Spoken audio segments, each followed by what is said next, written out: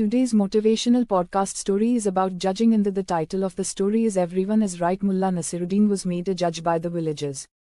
The plaintiff narrated his version of the story. Mullah was impressed and said, "You are right." The defendant came forward and said, "Mullah, you have not listened to my side of the story.